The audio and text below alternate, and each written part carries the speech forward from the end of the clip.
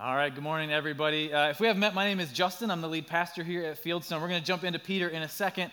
I know Joe mentioned a few things that are going on over the next few weeks. Want to throw one more quick one at you, just because it is coming up quick. Easter, believe it or not, is only like 4 or 5 Sundays away. So Sunday, April 9, and like we've done in previous years, we're going to have our normal 2 services, 9:15 and 11, but we'll also have a 7:30 on that day.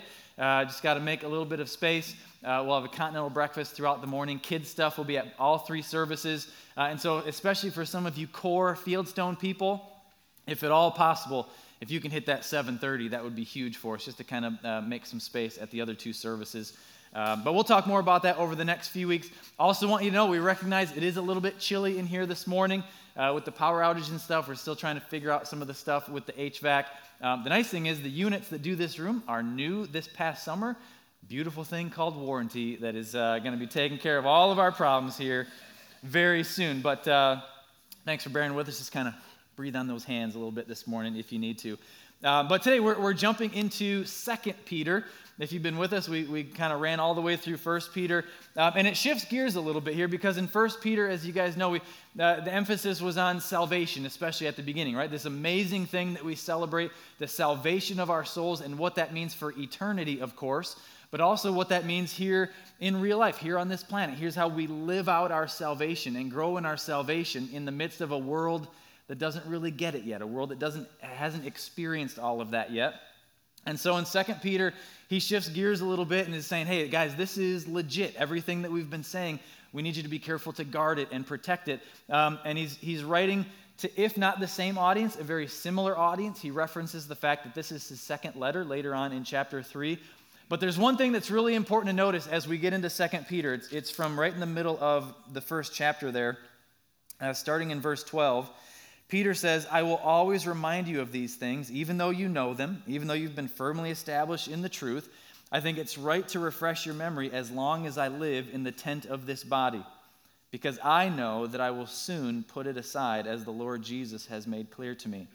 And I'll make every effort to see that after my departure, you will always be able to remember these things. So if you were with us last year at this time, we were wrapping up a series called Terminal, where we looked at a few chapters towards the end of the Gospel of John, where Jesus is basically kind of throwing out his last words, right? He's about to be arrested. He knows he's going to die on the cross. And so the tone changes, right? It comes across different than a typical parable. It comes across different than his other teachings because he's near death. And that changes someone, right? Some of you have been through that with parents or grandparents, or you've walked, even historical leaders throughout history in our country and around the world. When they see the end coming, there's some things they need to say, right? The tone of their voice changes. They lean in a little bit like, I need you to hear this. That was the case with Jesus towards the end of John. That's the case with Peter here, where it's like, hey, I'm going out soon. There's some things I need to get off of my chest. There's some things that I need to put on record for you. And I think in some ways there's a little bit of concern for his legacy and the legacy of the original 11 disciples, of which Peter was a part of that group. And so he's saying, hey, like, this was for real. We saw this. We experienced this. And we'll get into that a little bit over the next couple weeks. But I think there's also some concern for the legacy of the gospel, right? Who's going to protect these things after I'm gone, after we are gone? And so today he offers an important reminder, an important challenge, and it actually reminds me of something that we've all experienced to a different degree in our time in school. So I'm going to ask for a little audience participation. Who wants to volunteer? No, I'm kidding. Nothing like that. Just want to illustrate something this morning. I'm going to ask you to raise your hands if, right? And I'm going to be looking for our high-level overachiever students to start with. So raise your hand and keep your hand up if you took any high-level math through school. So I'm talking like trig, calculus, that kind of stuff, like high-level math. Where are my engineers at? Where are my valedictorians at? Okay, we got a few. I think we had a ton of engineer types in the first service. So high-level math, keep your hand up if you use any of that in your everyday life today. Oh, we lost almost all of them, okay? Paul's hanging with me, all right? If you need calc help, Paul is at the back with his hands up, ready to tutor you. Okay, thank you. You can put your hands down. I want to bring in the masses now, maybe the rest of us. Raise your hand and keep your hand up if you took any type of algebra through school. Now we brought a few more in. They added letters to the numbers, and some of the middle schoolers are like, they do what? Yeah, at some point they're throwing letters at you. Keep your hands up, any level of algebra. Now keep your hand up if you use any of the algebra in everyday life. Okay, we're losing almost everybody. All right, you can put your hands down. Thank you. We got some of you who use X's and Y's. Now, if I eliminated the Pythagorean theorem, would we lose the rest of you guys? Okay, you're trying to find that hypotenuse. All right. Now, I want to bring, some of you guys aren't into math, right? Some of you guys didn't raise your hands for that one. How about some chemistry? Raise your hand and keep your hand up. Oh, she's ready. If you had to learn any amount of the periodic table growing up, even just like one or two things. AU is gold. Yeah, if that's you, hand up some amount of periodic table. Now keep your hand up if you use that in everyday life. Okay, man, Paul, some of us, we got to live with the consequences of our choices. Not only did he take the classes, but he's got to use that crap every single day. What a horrible life you've chosen for yourself. Here's my point with that. And Paul, thanks for being a good sport, brother. He's like, now, just so you guys know, I'm giving away a secret. If you sit right under one of those can lights, you're the only ones I can see. And so, like, if it feels like I'm making eye contact on a given Sunday morning, it's because you are under one of the lamps, and so that's just how the way it goes. So here's the thing with these classes, right? Whether you took calculus or algebra or kind of navigated your way through the section on the periodic tables, as long as you passed, you got credit, right?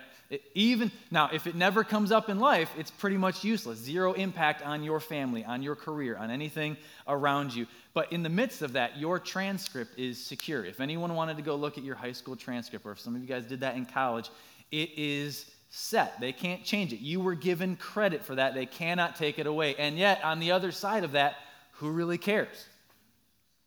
And so it becomes an issue of credit and security versus calling, security versus impact, usefulness in life, usefulness for you, usefulness for others around you. This is kind of where Peter goes in this first section of 2 Peter, and we're going to build up to it. We're going to take it kind of section by section, but as we go through this, if you find your mind wandering, like, where is he going with this? Just go, calculus, okay? We're coming back to calculus, coming back to my transcripts, right? So just kind of keep that all in mind. We're going to go to 2 Peter chapter 1.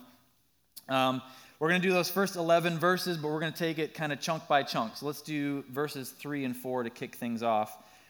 And Peter says, God's divine power has given us everything we need for a godly life through our knowledge of him who called us by his own glory and goodness. Through these, he has given us his very great and precious promises, so that through them you may participate in the divine nature, having escaped the corruption in the world caused by evil desires. So the first chunk, the first thing that we need to nail down this morning is that God has given us everything we need to experience spiritual growth and maturity. And that everything that we need is his divine power.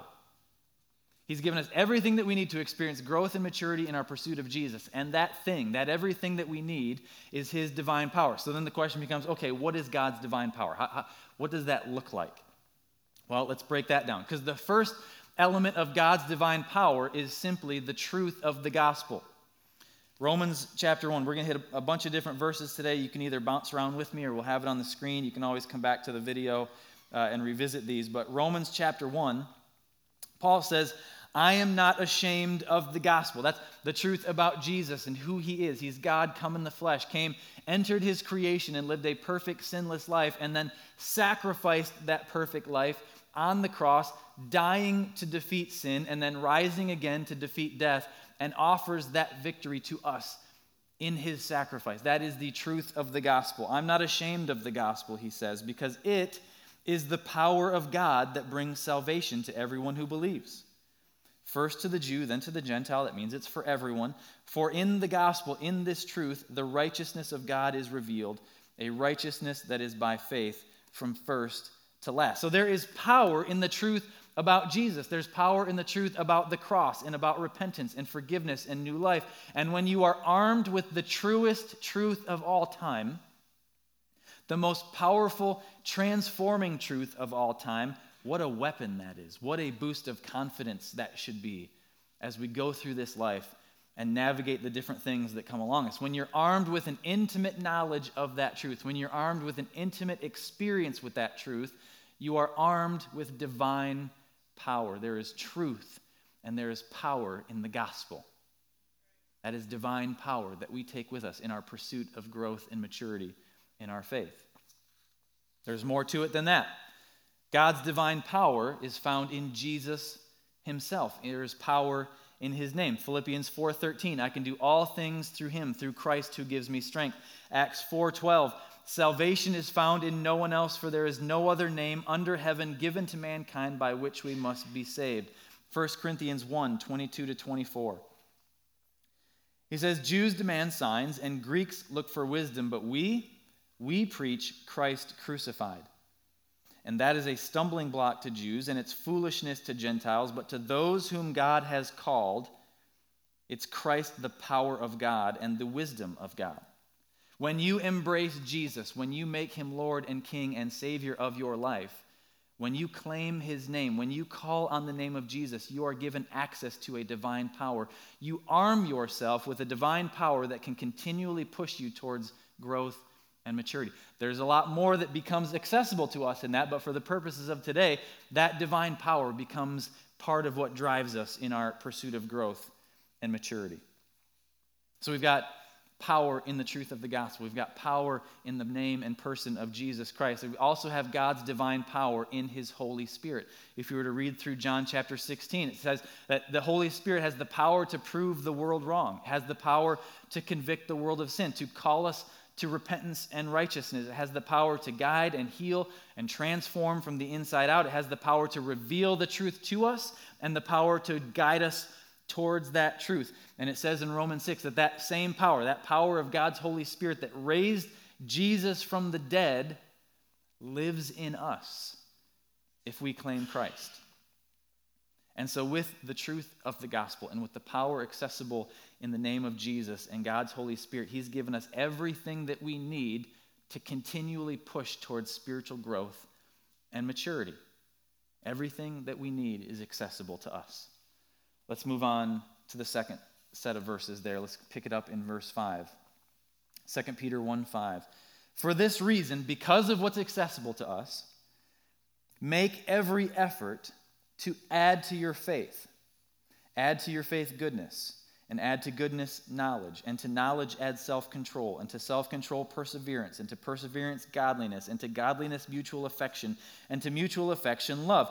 For if you possess these qualities in increasing measure, they will keep you from being ineffective and unproductive in your knowledge of our Lord Jesus Christ. But whoever does not have them is nearsighted and blind, forgetting that they have been cleansed from their past sins. So not only do we have everything that we need in order to pursue growth and maturity, but next Peter says we need to actively pursue growth and maturity. He mentions faith and goodness and knowledge and self-control and perseverance. All of these different things. It's really, in many ways, Peter's take on the fruit of the Spirit that Peter hits, or that Paul hits in other parts of the New Testament.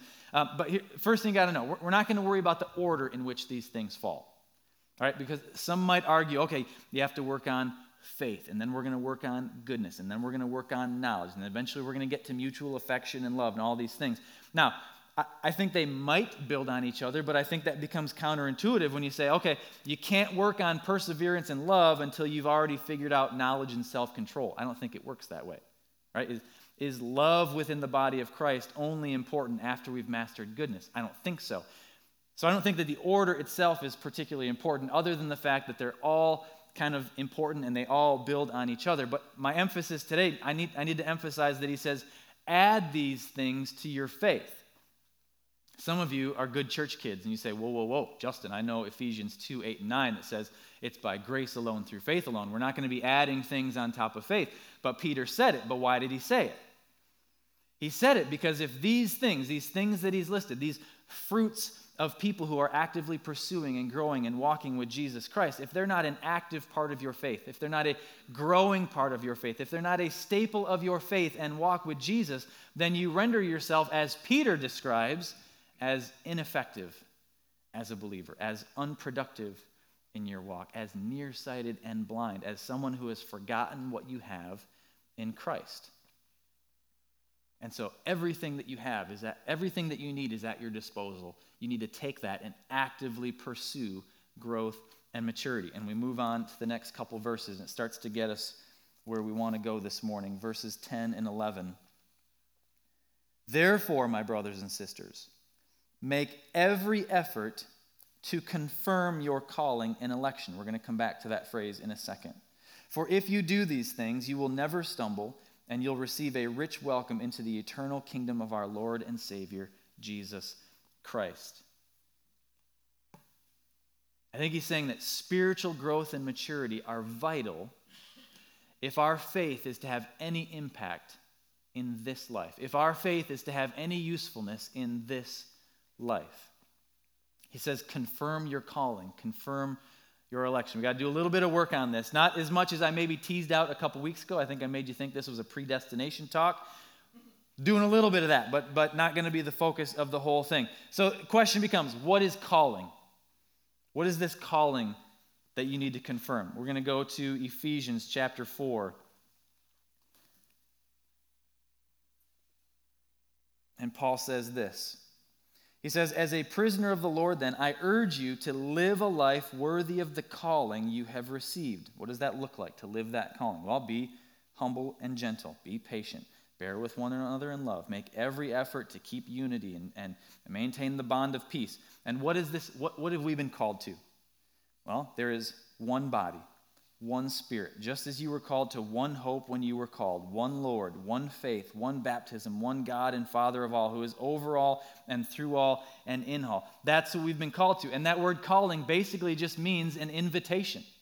We've been given an invitation to salvation, an invitation to everything that God offers us in his Son through the power of his Holy Spirit. That is our calling. That is our invitation. Okay, so then what is election? Well, I need to warn you, this word election, this idea of being part of the elect, the idea of predestination will come up. This has been a source of debate within the world of church for centuries, and it will continue to be as people try to figure out where's God's heart in this? What does this all mean? What role does he play? What role do I play, right? Do I have free will? Do I choose God or does he choose me? Is predestination really a thing in the way that we think of it here in church world? And I got to tell you, there's two main views when it comes to this idea of election or predestination, okay? And when it comes to these, there's always rabbit trails and offshoots and hybrids of these two main things. But these are the two main views when it comes to this idea of God choosing or us choosing. Main view number one, and these are not my words. I couldn't put these words together if my life depended on it. First one, he says, God, through his omniscience, his all-knowing nature, God knows those who in the course of time will choose of their own free will to place their faith and trust in Jesus Christ for salvation.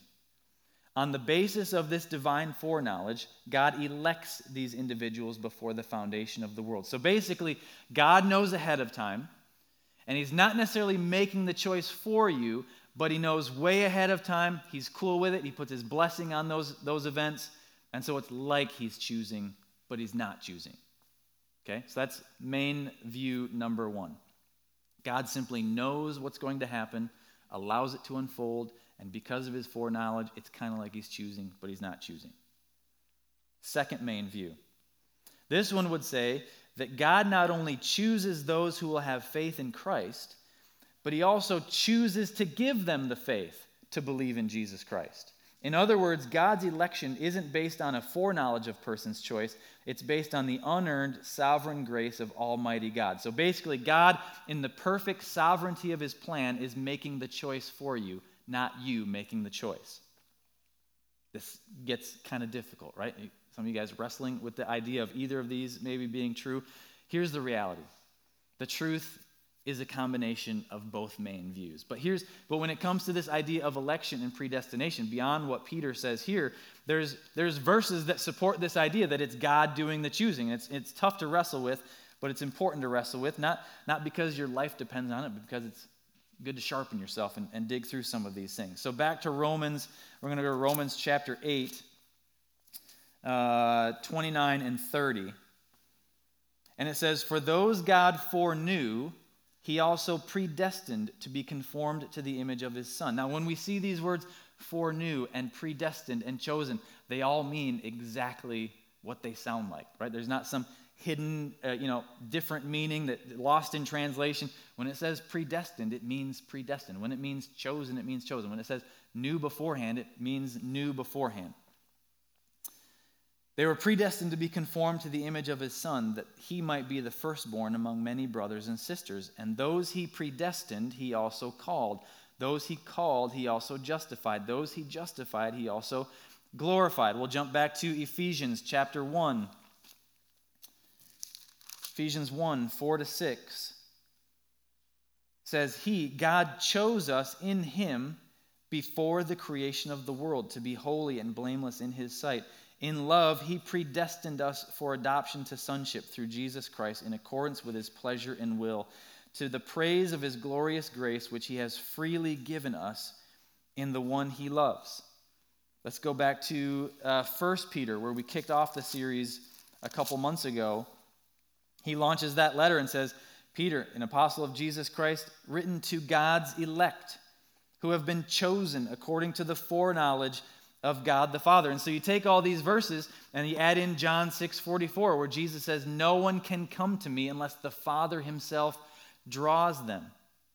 So these verses will go, man, this is God doing his thing, right? We're just kind of puppets or pawns or chess pieces just kind of being moved around. This is how it works. But then add in Romans 1:20, and God says, hey, because of the way I've revealed myself, because of what I've done in creation, because of what you can see about me throughout history, people who choose to reject him are without excuse. And so you take some of these verses that make it sound like God's choosing, it's his will, we're just getting moved around, he's doing what he needs to do. But then you can add in verses that goes, you got to choose.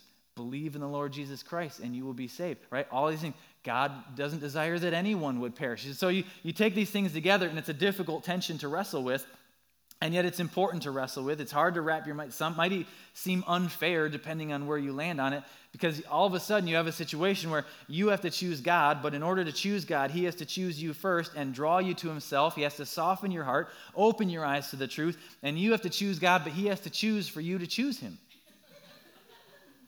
That's how it kind of feels walking away from some of these verses. The truth is, like I said, it's a tension. It's both and. There are both ands in Scripture, and it's tough for us to wrap our brains around it. Some of it is the beauty of following a God who can't be placed in a box and defined and figured out. And yet there are both ands. Like prayer works, but God is in control and has a plan. God does the work of salvation, but he asked his people to tell people about Jesus and be involved in the process. You have to choose and believe and accept and repent, but God has chosen and decided and knows ahead of time. It's a tough one. Just because it's beyond our comprehension doesn't make it less true.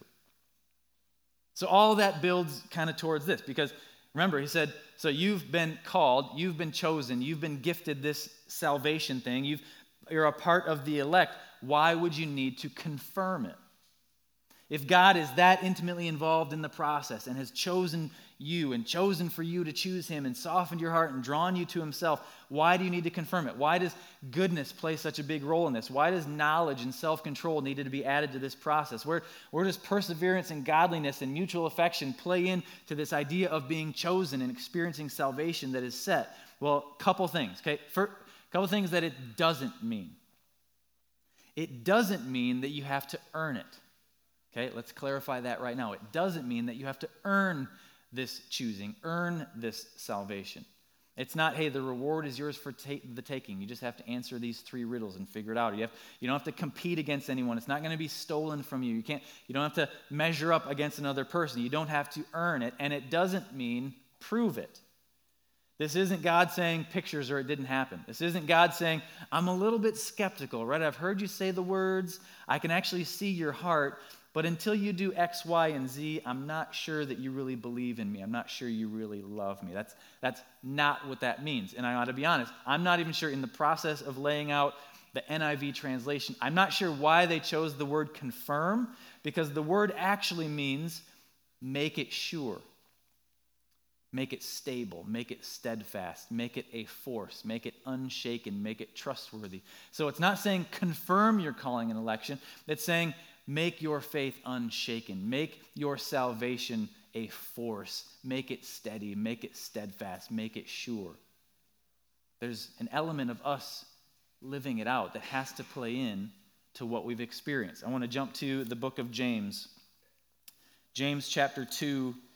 And he gets right into this in this idea of this balance between God choosing and us experiencing salvation and us living it out, confirming it, making it steadfast, making it useful.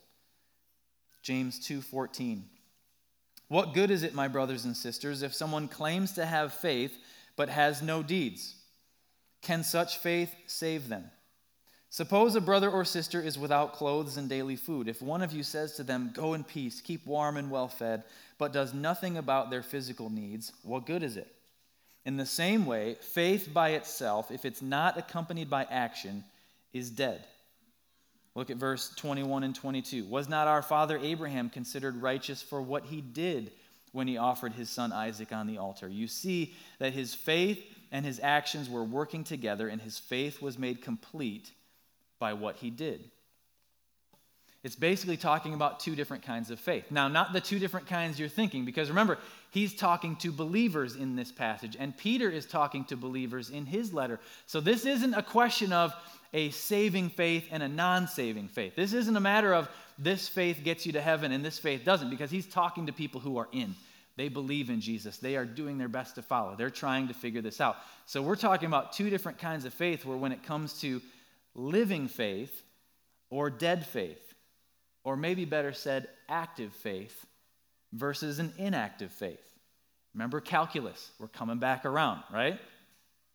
I'm someone who would say that your saving faith, the faith that accepts God's offer of forgiveness of sins and new life and eternity with him, that saving faith can also be a dead, inactive faith.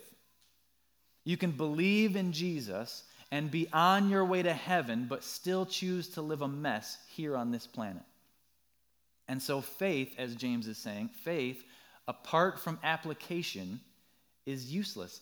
Maybe not useless for salvation, useless for life. No value for your marriage, no value for your kids, no value towards your work ethic, no value in impacting people unless it's applied. So in this life, here on this planet, the only thing that gives your faith value is your willingness to apply what you believe. That's God working in us. That is the means by which he's chosen to transform us, the application of our faith. It's the application that preserves and restores and heals and impacts. If you don't apply it, it's worthless on this side of heaven. Maybe faith enough to get you to heaven. Remember the thief on the cross who died next to Jesus. That guy's faith didn't do anything for his family. His life was over. That guy's faith didn't do anything to transform his finances and his stewardship of the resources God gave. That guy's faith didn't do anything for his marriage or anything. No practical application. There was no time. He had just enough time to recognize that this guy was who he said he was and was accomplishing what he set out to accomplish. And he said, okay, you know what? In spite of everything you're leaving behind, you'll be with me today in paradise. He experienced a saving faith, an eternity-altering faith, and yet didn't have time for it to be practically applied in his everyday life. So you might have faith enough to get you to heaven, but maybe not enough to transform or impact your life here on earth. Maybe a faith that would be described as weak or unstable or easily shaken, maybe boring, maybe uninspiring, maybe useless. And so he says, confirm your calling, confirm your election, confirm what you've experienced in Christ, make it sure, make it stable, make it a force, make it unshaken. And Peter's basically saying, hey, God's given you everything that you need. You have divine power at your disposal in order to grow and mature in your faith. Now you need to pursue it actively, pursue maturity, pursue that relationship, because if not, what's the point? No stability, no reliability, no impact. Congratulations, you're going to heaven. That's something that we should celebrate. But here on earth, what's the point? So I want to end with a couple questions. First one is this: are you spiritually alive? Do you know Jesus? Have you crossed that point in your life where you have expressed belief and understanding and placed your faith and trust in Jesus Christ for the forgiveness of sins? Have you experienced new life? Are you sure, right? Because as we think back on a useless faith, if you find that it's weak and boring and easily shaken and unreliable and having no impact, if it's all of those things and none of the positive fruits that Peter described earlier, seems like you have to ask the question, is this even real? Don't gloss over that question. Take some time this afternoon, take some time this weekend just to ponder. And I'm not trying to churn up and make you question your faith. For those of you who have been walking with Jesus for years, right? I'm just trying to say there are people who attend church faithfully their entire lives that never come to the point where they actually stop and recognize, hey, this is more than just a Sunday morning habit. This has to be my heart. This has to be my life. Are you spiritually alive? And then kind of keeping with the theme of where we've been today, kind of a two-part question. 2A, are you actively pursuing growth and maturity? Remember, everything that you need is available to you, and Peter says, make every effort. So now, add whatever you need to add, cut whatever you need to cut, pursue relationships, end relationships, enhance your schedule, pare down your schedule, read more and different content, eliminate some content. Why? Because some of you are going to heaven. You've been chosen. You've been forgiven and free. You've been saved from your trespasses and sins. Some of you are going to heaven, but you would never know it by looking at you. You'd never know it by talking to you. Are you actively pursuing growth and maturity? And that brings us to question 2B. Is your faith in Jesus actually useful in this life? Remember calculus? Remember trig? Remember the periodic table? Bromine's easy. It's BR. Got my pass, right? I passed the test. I made it. Got credit. It's in my transcript. Congratulations. You got your diploma. No one can take that away from you. Who cares? In your faith, are you seeing goodness? Are you craving knowledge? Are you showing self-control in tough spots? Are you persevering through difficulty? Are you living a godly life in a world that wouldn't know godly if it hit him on the head? Are you showing mutual affection and love for brothers and sisters and your enemies? Would your soul-saving faith have any impact on anyone else's soul? Maybe you need to go back and do a deep dive into the book of James. Extremely practical, right? You're saying, this is how you handle difficult times as a believer. This is what it looks like to love people who are different from you. This is what it looks like to love widows and orphans. This is what it looks like for the things coming out of your mouth as a believer, right? This is what it looks like to pray as a believer. Maybe you need to go back to 1 Peter, the book we started with a few weeks ago, as he describes, hey, salvation, yes, awesome, eternity secure. Remember the big long rope that we threw out? Eternity is set, but what about now? Like, what does it look like to interact with government as someone who's following Jesus? What does it look like to interact as a husband or wife? What does it look like to experience difficult circumstances as a believer? Go back and see, what is a useful faith look like? Because the other very important key element of election, of being chosen, is that you are blessed to be a blessing. You can go back to Abraham and the story of Israel, where they're chosen, they're set apart to bring God's blessing, the story of his salvation to the world. Throughout biblical history, God is forever choosing people or groups of people, setting them apart, raising them up, blessing them, electing them to experience his blessing and to be a blessing to others and to be the vehicle through which that blessing is delivered to others. It's all possible. It's all available. But it's only possible here on this planet if you're doing it on purpose. Let's pray.